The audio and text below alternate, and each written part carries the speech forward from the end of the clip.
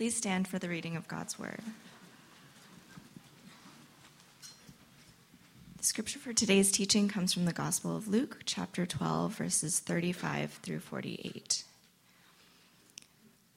Be dressed, ready for service, and keep your lamps burning, like servants waiting for their master to return from a wedding banquet, so that when he comes and knocks, they can immediately open the door for him. It will be good for those servants whose master finds them watching when he comes. Truly, I tell you, he will dress himself to serve, will have them recline at the table, and will come and wait on them.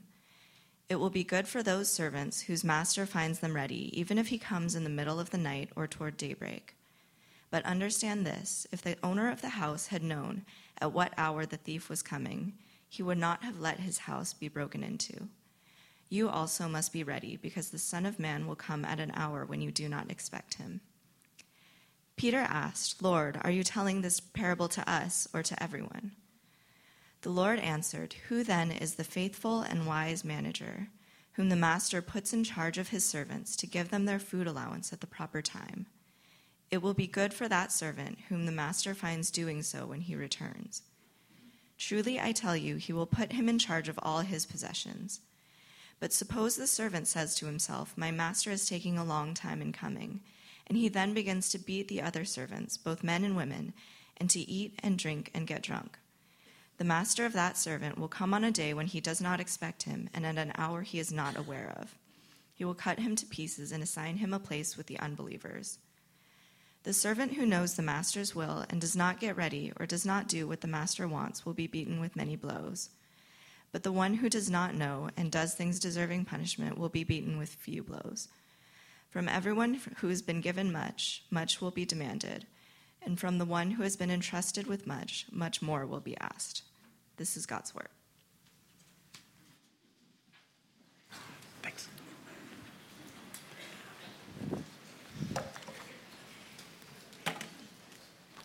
Good morning.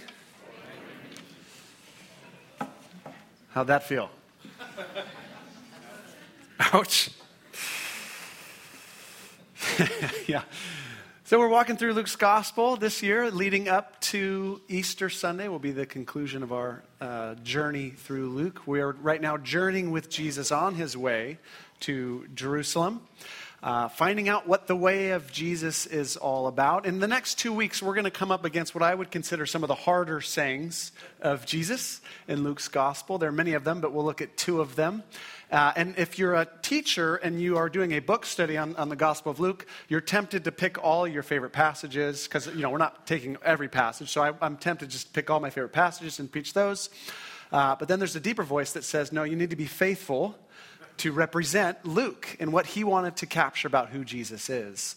And so that means that sometimes we come across passages that I'm not, frankly, drawn to very much personally, but that are very much a part of Jesus' message and who he is. And so the next 2 weeks, we're going to look at 2 of those passages, and I think you'll find them challenging, but I also think you'll find good news embedded within them. I certainly have. But the more I read Luke's gospel, I'm realizing something about Jesus, and it's this. He is a very complex person, simply put.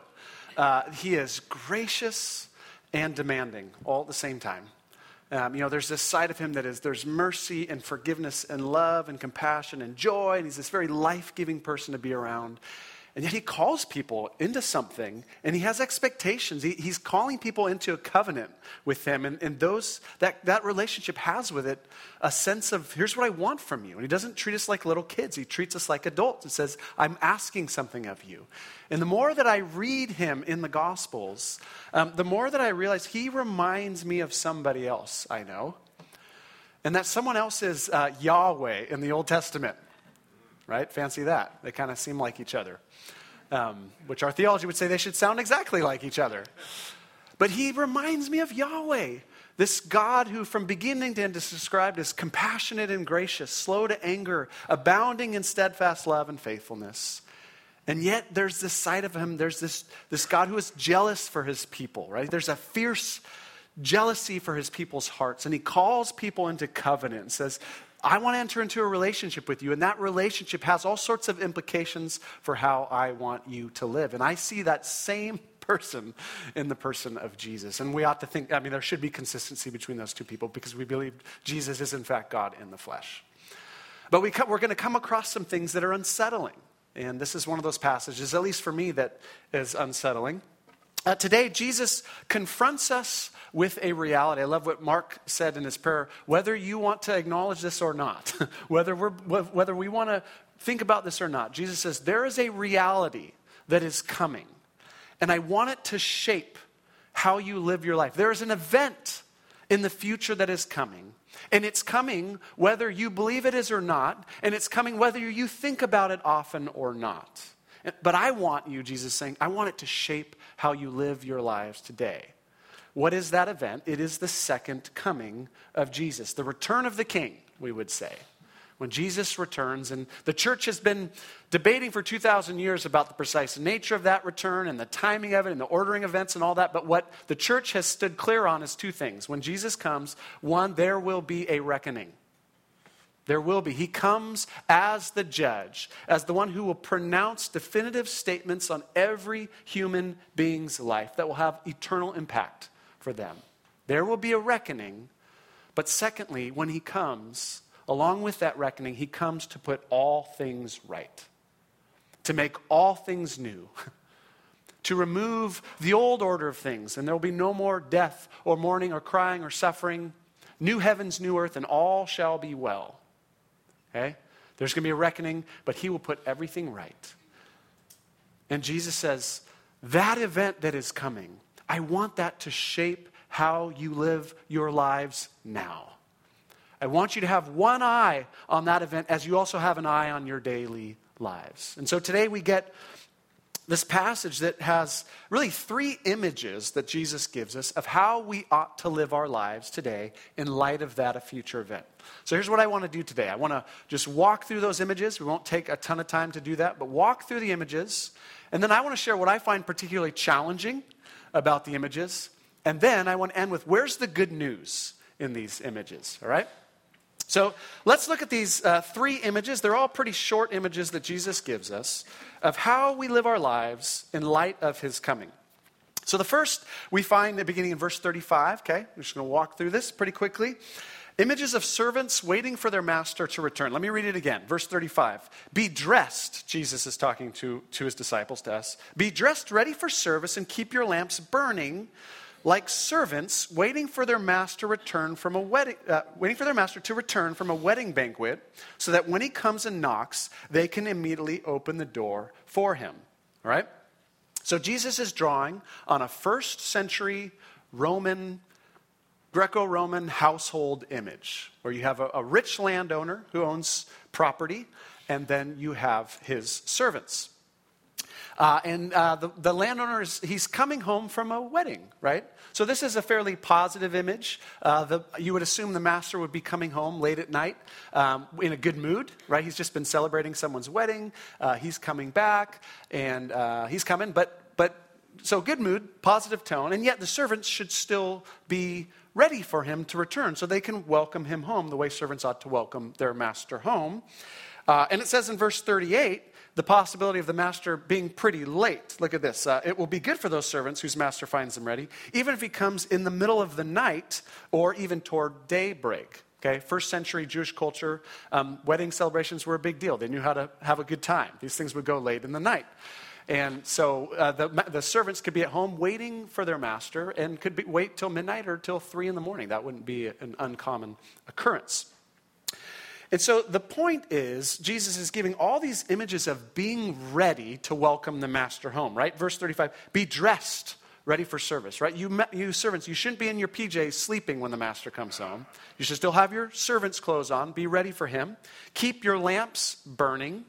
Okay, no electricity back then. We don't want the master coming back to a dark house. Keep some lamps burning so he can find his way in, make his way to his bedroom. And then, like servants waiting for their master, it will be good for those servants whose master finds them watching. So dressed, lamps burning, waiting, watching, this image of alertness and readiness, right? So you can imagine these servants looking out the window, waiting. Is the master coming back? No, he's not back yet. All right, let's just be ready and alert. Okay, the opposite of that, of course, would be what these servants like. It's getting late, and they'd all fall asleep, let's say. They all go to bed, fall asleep, doors locked, lights are out, and the master comes home to a dark, entryway, and he's having to knock on the door for a long time before the servants wake up. All right, so it's an image of be ready, be alert, be looking for the master to return so that you can welcome him home the way a servant ought to welcome his master home. And Jesus, of course, is saying, that's the posture that I want you to have. Alert, ready for me to return so that you can welcome me home. That's the first image. Second image begins in verse 39. It's our quickest, briefest image, and it's a little bit more alarming and unsettling than the first image. Verse 39, but understand this, now we're owners of a house. If the owner of the house had known at what hour the thief was coming, he would not have let his house be broken into. You also must be ready, because the Son of Man will come at an hour when you do not expect him. So a fairly unsettling image. Jesus saying, my coming will be like the coming of a thief to break in and steal a house. Now, I don't think Jesus wants us to make a bunch of parallels there, that he's like a thief who's going to steal stuff from us when he returns. But I think the point is, thieves come at times when you least expect them, right? An unexpected time. And so Jesus is saying, my coming will be like that. It will be unexpected. It will be surprising. You won't be able to predict it. You don't know when a thief's going to come, and that's how my coming is going to be, like a thief in the night. It could happen at any time, and you will not be able to predict it. So you ought to be ready all the time, would be the point of the second one. It's unexpected, so be ready at any time. And then the third image begins in verse 42, and this takes us back to the servant master image. Verse 42. Who then is the faithful and wise manager whom the master puts in charge of his servants to give them their food allowance at the proper time? All right, so now the image has changed a little bit. Now you have a servant of a household who has been put in charge of other servants in the household. And last week we looked at the parable of the shrewd manager. Remember that weird parable? Where there is a servant who is put in charge of the master's possessions and his business dealings. Here now you have a servant who's being put in charge of the other servants. And he's being entrusted with the care of his master's servants. And of course, the goal of that would be that he has the master's authority. He's been given the master's permission to take care of the servants, and he ought to do that in a way that represents the master. He ought to care for the servants. He ought to give them their food at the right time, their provision. He ought to manage the other servants in a way that is wise and faithful. The opposite of that kind of management of the other servants, of course, would be to use that new authority he has and use it for selfish means while the master is gone. Look at verse 45. But suppose the servant says to himself, my master is taking a long time in coming, and then begins to beat the other servants, both men and women, and to eat and drink and get drunk. Okay, that would be the wrong way to manage the other servants. That would be an extreme example. You were given this authority, you were given this privilege and this responsibility, and you've just taken advantage of that and used it selfishly. And Jesus, of course, saying that's not how the master would want the servant to do that. He'd want them to be faithful and wise with what the master has entrusted to him. So the first one is be ready, right? Be awake, be alert, be watching. This one is, in the meantime, deal faithfully with what you've been given. Whatever's been entrusted to you in the meantime, be wise, be faithful in how you use it. And there's a question here, like, who's Jesus talking about? Like, is this a parable for everybody? Is he talking just to the disciples here? Look at verse 41. Peter asks Jesus, Lord, are you telling this parable to us or to everyone? Like, who is this just for us or for everyone? And Jesus, darn it, doesn't answer, right? Jesus answered. Who then is like, give me an answer. But I think the answer is it's probably especially given to the disciples, because these were guys who were entrusted with the servants of the master. They were entrusted with the early church, right? They were put in charge, and Jesus said, I want you to build my church. And so this had particular relevance to them. I think anyone in some form of church leadership today might feel a particular connection with this as servants who have been entrusted to care and feed and teach and lead and serve other servants. So I think church leaders could maybe feel this. But really anyone, I think, any of us can relate to this. The reality is we've all been entrusted with various things by the master. We've been entrusted with our own talents. We've been entrusted with possibly families, with homes, with our wealth, with our opportunities. And the question is, will we, until he returns, will we deal with those things wisely? And will we be faithful in how we manage those things for the master until he comes back? All right, you still with me? Okay, so just surface level, just, these three images, just want to make sure you get inside of the images, can see them for what they are. All of them, when you look at them together, I think the picture that is created is this. Jesus, the master, is going to return. Okay? His return may be delayed for some time. Turns out it has been delayed for some time. But it is certain. It is going to happen. But in the meantime, the temptation for us will be this. This is taking so long. It will be to fall asleep. It will be to not stay alert and awake and waiting eagerly for his second coming. The temptation will be, rather than faithfully manage whatever he's given us with a view towards him coming back, it will be to take these things and use them for our own selfish means and to our own advantage. That will be the temptation. And so Jesus is saying, don't give in to that temptation. Stay alert. Stay focused on the fact that I'm coming back. And whatever I've given you, use it wisely, use it faithfully, so that when I return, I will say to you, well done, good and faithful servant. You've used these things wisely for me. Okay, I think that's the point of these three images back to back to back. So I just want to, just stop there. And I was thinking of this grid. What if we had a certain grid that we ran our lives through? And this, to me, just feels so radical, and yet it's so clearly what Jesus is saying. What if we had a simple grid for everything we did, which was simply this? Would I want to be found doing this when Jesus returns? Okay? Super basic, but crazy. Would I want to be found doing this when Jesus returns? Right? I want to be ready. I want to be faithfully managing whatever he's given me. So would I want to be found engaging in this activity when Jesus returns? Would I want to be found saying these things, with these words coming out of my mouth when Jesus returns? Would I want to be found watching this show when Jesus returns? Would I want to be found purchasing this item when the king returns, right? But I want to be found spending my weeks doing these sorts of things when Jesus returns. And I don't know about you, but that for me feels a little overwhelming and a little crazy. And if our response is, well, that feels a little intense, I'm not going to run that through every decision. How do you live your life every day with that kind of thing in mind? And what I want to just propose is, if that's our reaction, then maybe we've fallen asleep. Maybe we've absolutely given into the temptation that Jesus is saying, don't give into that. Don't give into that temptation. Stay awake, stay alert. Stay intentional with these things. Okay, so you feel the message. You hear it, right? You hear these three images and kind of the implications of it. Here's what I want to do for the rest of the time. I want to say, here's what's challenging about these, and then here's the good news in these, all right? So let me go through the challenge first. We'll end on a high note. So I'm going to identify 4 things that I find really challenging. 3 of them I think everyone would find challenging. 1 feels personally challenging to me.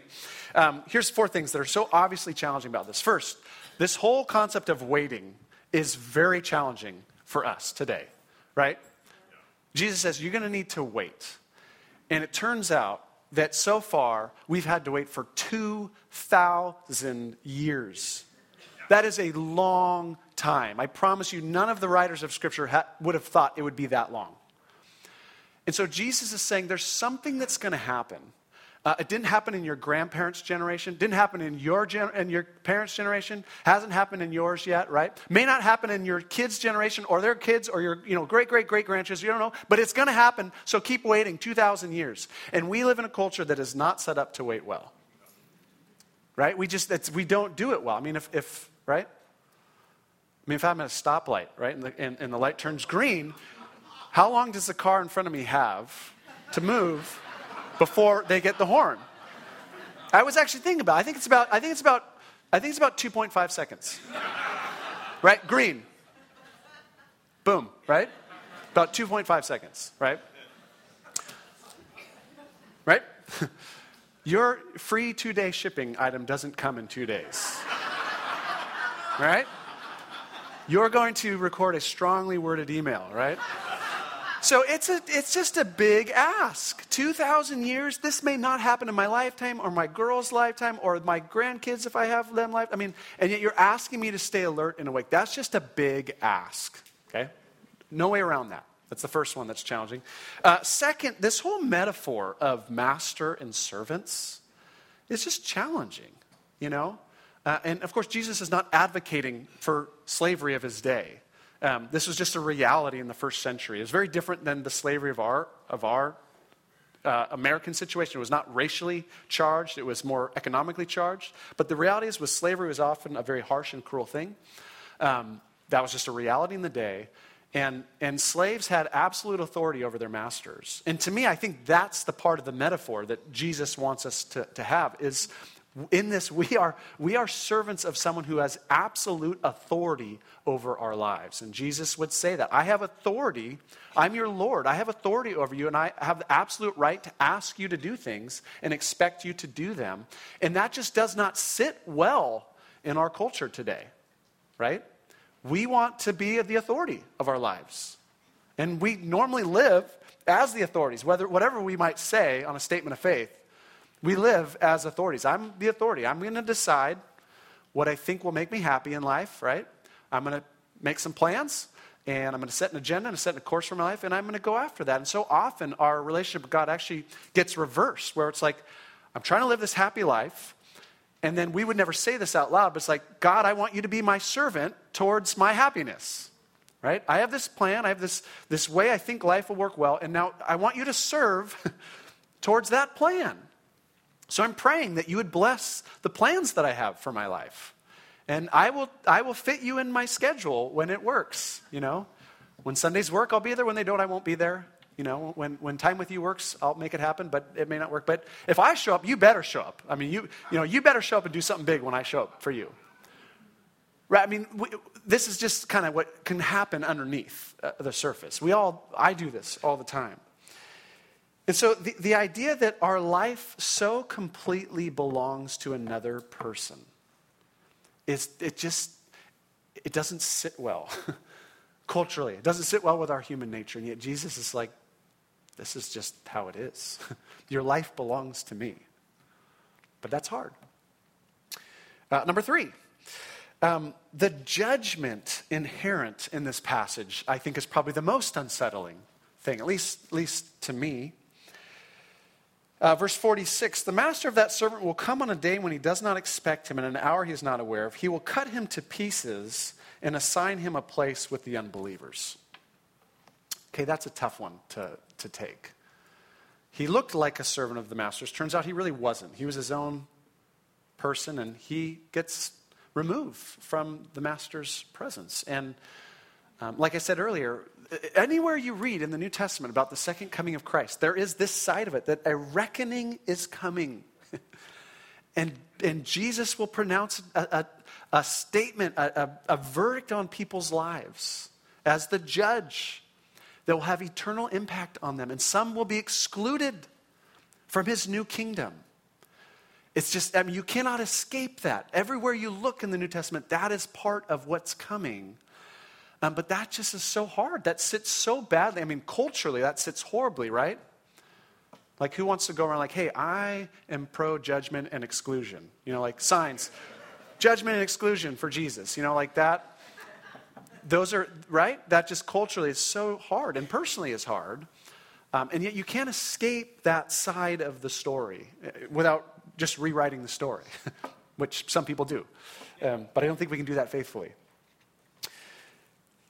Is this feeling good? I got one more. All right, the last one is, maybe I feel this one personally. Many of you in this room will also feel this one personally. I hate the way this parable ends, verse 48. But verse 47, the servant who knows the master's will and does not get ready or does not do what the master wants will be beaten with many blows. But the one who does does not know and does things deserving punishment will be beaten with few blows. Okay, now that's just just. That's justice, right? That's fair. But I don't like it. Here's why I don't like it. From everyone who has been given much, much will be demanded, and from the one who has been entrusted with much, much more will be asked. I think that was my least favorite verse in the Bible growing up. This is the Spider-Man principle, right? Like with great power comes great responsibility. I don't like it because I identify with it. Like, I've been given much. I grew up in Orange County in a wonderful Christian home with parents who are here today who loved me. I was given the scriptures at an early age. I had a wonderful church family, a group of extended parents who would have been parents to me and loved me. I had a great education. I had all sorts of privileges in life. I had opportunities. And that's just the reality of my life. I'm grateful for it. But Jesus is saying, well, all of that comes with greater responsibility. And that's just fair. But I'm like, I don't want the greater responsibility. I want all those things, but I want to just be able to take those things in for myself. And just kind of, I don't want that to have implications. The level of knowledge I have, the level of opportunities I've had, the level of responsibilities. And he's like, sorry, like, that's just the way it is. How could it be any other way? But I just don't like it. It's fair, but I don't like it. You know, the reward in that last one for having done the responsibility well of managing, the reward is more responsibility. Do you notice that? Like, hey, you were responsible for my servants, I'll put you in charge of all my possessions. I'm like, I don't want that reward. Like, I want to work hard in this life. I want eternity to be the last thing I want is more responsibility in eternity. And Jesus is like, sorry, that's not the program. So all of that, it's challenging, it's unsettling, right? So where is the good news here? How can we move forward in a way that is grace-filled and not like, oh, I'm just feeling bad, but I guess I got to do this because I don't want to get in trouble at the end of my life. What's the good news? 2 thoughts I have for you today. All that being said, what we just said, the good news is ultimately who the master is. And there's 2 things we learn about this master that are very, very good news if we can see it clearly and see him clearly for who he is. The first one is this. The master is himself a servant.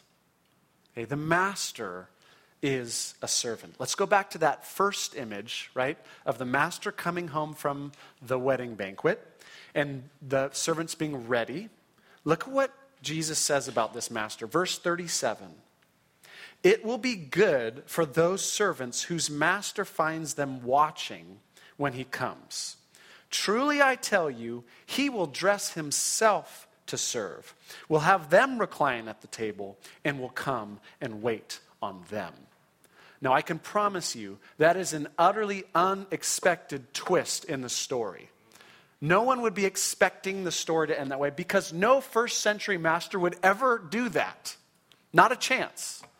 What a first century master does is comes home from a wedding, is in a good mood, and the servants treat him well and he's happy and he goes to bed. And then they go to bed. That's how it would work. And Jesus is introducing us to a master who is unlike any other master, any other human master, a master who would do something utterly unexpected. And that it's this, he would dress himself to serve. Remember, that's what in verse 35, that's what the servants were supposed to do, right? Be dressed ready for service. And the master comes home, and they're expecting to serve him. And then he does this. He dresses himself for service. He takes off whatever fancy wedding clothes he's got on. He puts his towel on. He has them recline, and he waits on them. I don't know. He gives them food. I don't know what that might mean, but he becomes their servant. Okay, no master would do this, and yet this master does this. The master has the heart of a servant. And when you start thinking about Jesus as this master, you realize this is actually not just a parable. This is literally what he did.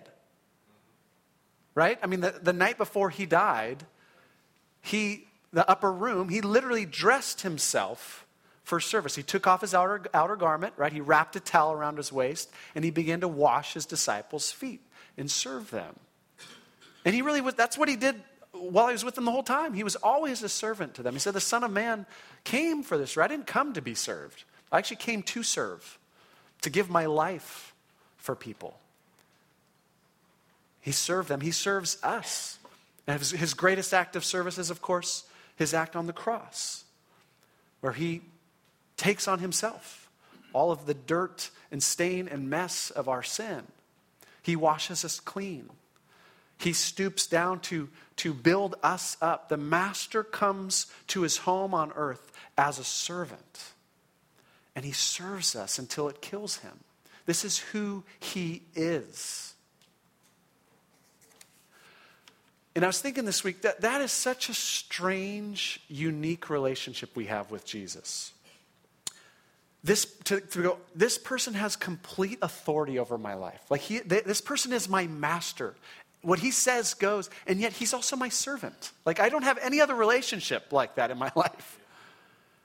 Complete authority, yet he serves me. He's my servant. And that really changes the whole tone of his coming again. That the one who comes to set all things right is our servant. And so I look for that day, not just with fear, not just with anxiety, but I look with joy. I look with hopeful expectation. And I serve him now. And I stay awake now, not out of duty or obligation or out of fear of punishment, but because he has served me. Because I love him. And when he comes back, I get to see the one who has served me. And this is, I've really never thought about this until this week. This is a crazy idea. Jesus is saying, I think he's saying, when I return, and after you all have served me for your lives and done your best, it's not just going to be that I'm going to come and then you're going to serve me in eternity. No, I'm going to come back and you're going to be ready to worship me and fall down and obey me and pay homage to me. And you'll do all that, but I will be ready to serve you, my servants. To say, well done, you fought the good fight, and now you wait and you recline and let me serve you. That's what he's saying he's going to do. Because being a servant for Jesus isn't just something he did for 33 years on this earth. Being a servant is who he is. And so whatever image you have of the second coming and eternity, and that's really all we have is images, right? We just have images. The great white throne room, or the rider on the horse, right? The loud trumpet blast, the coming on the clouds, and then the new Jerusalem, the wedding banquet, the new heavens and the earth. We have all these images. I just want to add one more image to your picture of eternity, is a master who comes and serves his servants, because that is who he is for all eternity. And that's very good news. Amen? All right, so one more thing about this master that is worth noting, and this comes from that third story, and I've already said it, but just to draw it out. This master is someone who likes to entrust really important things to his servants. Right? That third one, a master entrusts other servants to a servant, and his reward for faithfulness is to be entrusted with all of his possessions. And we have many different parables in the New Testament that get at this theme. The parable of the talents, the parable of the minas, where there's a master, where Jesus is being presented as someone who entrusts things to us, whether it's money, whether it's people, whether it's stuff, but it's big stuff, it's important stuff, and he entrusts it to us. And when we are faithful with it, on his return, he entrusts more to us. And my point is this. The master is someone whose heart is this. It's a heart that says, I'm not just looking for subjects to rule over. I'm looking for partners. I'm looking for people that I can entrust valuable things of mine to give them to them, and to empower them, to equip them, and to say, now go and be faithful with these things that I've given you. I don't just want servants. I want partners. Right? And so he entrusts this stuff, our own gifts and talents, our wealth, our relationships, our families, our homes, our work. he gives it to us. He says, I'm entrusting you with this. And I'm doing that because I believe in you. I have filled you with my Spirit. And I'm not going to micromanage you. Okay? Now you go and do it. We're like, do what? You figure it out. Be wise. Be faithful. But I'm entrusting this to you because I want partners. I don't want subjects. I want partners. And really, that was God's heart from the very beginning. Let me just show you a couple verses here. I mean, this is how the story begins, right? Genesis 1, God creates this beautiful creation, and then he makes these creatures in his image. And look what he says to them. God created humanity, male and female, in his own image. And then God blessed them and said, be fruitful and increase in number, fill the earth and rule over it. Okay, I'm entrusting this beautiful place to you. I'm going to rule it, but I'm going to rule it through you. I've given you my image. I've made you like me. Now go out there and do it. How? Figure it out. Do it. I trust you. Partner with me in being co-creators in this beautiful new world that I've created. Okay? This is really what he says to his disciples, Jesus, right before Jesus goes to heaven. Very similar. All authority in heaven and on earth has been given to me, right? Therefore, go and make disciples. Go out into the world. Same as Genesis 1. Now, the vision is make disciples, and I'm with you to the very end of the age, okay? I'm with you. I have authority. I'm in you and with you. Now go and do it. Really? That's your plan, Jesus? Yes. I trust you. I believe in you. Go out into the world. I'm going to return. I mean, you look at this like, I feel like this is a bad plan, Jesus. Right? Like, let's look at the history of the church. Like, I feel like this is not a good plan. And for me, again, every personality is different. I don't love having lots of responsibility. That doesn't come naturally to me. And the parable of the talents, I so relate to the third guy in the talent. It's a story where the master gives 3 different sums of money to 3 guys. One gets 10 talents, that's a sum of money. One gets 5, and one only gets 1.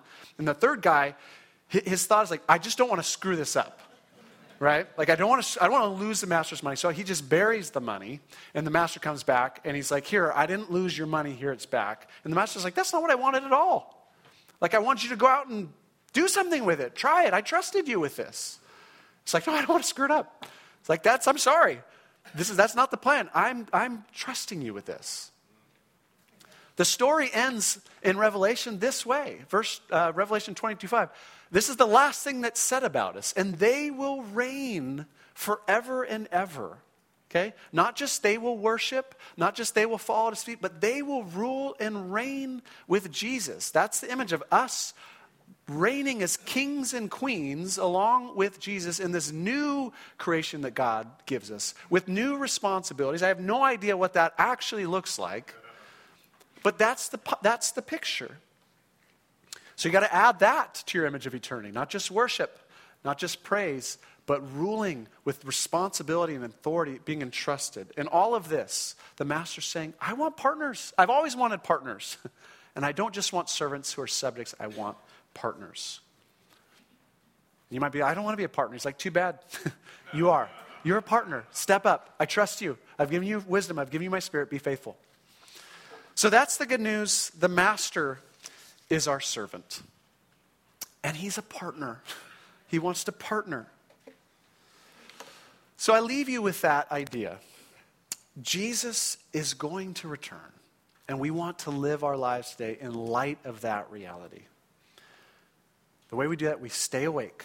We stay alert. We stay mindful of that return. And whatever we've been entrusted with, we use it faithfully and wisely for his sake. I love how the parable of the talents ends with the master saying this, well done, good and faithful servant. You have been faithful with a few things. I will put you in charge of many things. Come and share your master's happiness. And if I could leave you with a phrase, I think it's that first phrase, well done, good and faithful servant. That if you can understand who this master is, and your heart can be transformed by who he is for you, that you will live every day of your life wanting to hear that. Well done, good and faithful servant. That will be the deepest motivation behind all the things that you do in life. I want to please my master, not because I'm so afraid of disappointing him, but because he's my servant and he's partnering and I get to partner with him and I want to please him. I want to hear those words, well done. And that is the why behind everything I do in life. Okay? That's the deepest why behind the other whys for why I do what I do. Right? You're in a fight with your spouse, okay? And you're trying to figure out what to do. And there's nothing about your spouse that's endearing them to you in the moment. Right? You're so frustrated. You want to say things. What's the deepest why for why you choose to love in that moment? Not because you're loving them. You're kind of out of love for them in the moment. But the deeper why is this: I want to hear, well done, good and faithful servant. So I am loving my spouse not for his sake or not for her sake, but for Jesus' sake. Right? That's the why. As you engage in business, you have opportunities to promote yourself that wouldn't be faithful to God, or opportunities to take deals that wouldn't be faithful. What's the why that's going to keep you faithful? It's that I want to hear, well done, good and faithful servant. As you're going through challenges in life, going through health problems, cancer, depression, persecution, and you just want to give up, you just want to check out, what is the deepest why to continue going on? It's that I want to hear those words, well done, good and faithful servant. That is the heartbeat of my life. Amen? I leave you with Jesus' own words. These are the final words of Jesus in Scripture. Behold, I am coming soon. My reward is with me, and I will give to each person according to what they have done. I am the Alpha and the Omega, the first and the last, the beginning and the end. Yes, I am coming soon. And the church responds, Maranatha. Yes, Lord, come soon. Let's pray.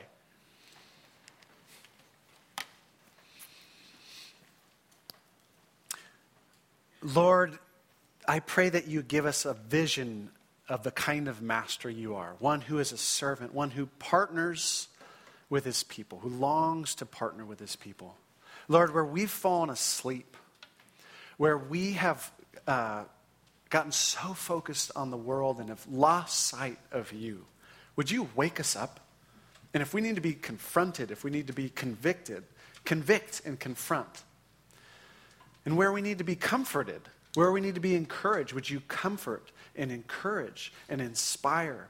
Pick us back up. Help us to walk this journey, waiting eagerly for your return.